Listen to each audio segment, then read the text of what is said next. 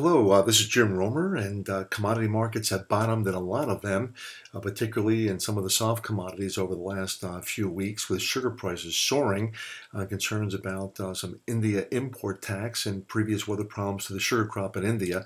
And also, the main weather news we're seeing, of course, for commodities is going to be the drought in northeastern Brazil that's growing and flooding in Vietnam. The crude oil market has been collapsing once again on ideas that OPEC cuts will not be really strong enough, and natural gas prices have been so volatile with weather forecast changes back and forth over the last 4 to 6 weeks.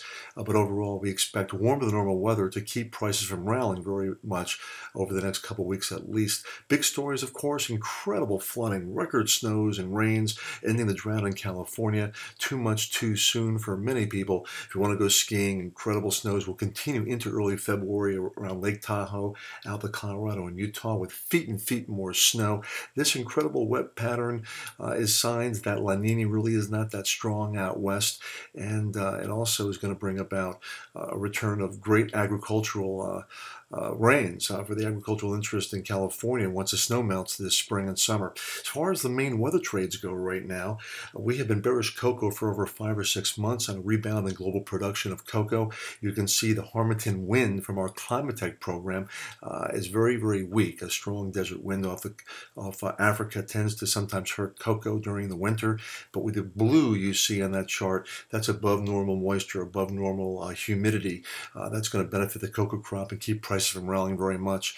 Coffee, I've been concerned about Vietnam flooding for weeks after the drought last year has reduced the global Robusta crops over the last year or so. Robusta is the instant type coffee grown in Vietnam and Indonesia and far northeast Brazil. You can see the map below showing that northeast Brazil has been very, very dry. You combine that with flooding in Vietnam, you have a bull market in Robusta coffee that also may come over to the regular coffee market as well, because some of the primary Arabica coffee, the higher quality coffee, is also starting to begin to get hurt in Minas Gerais.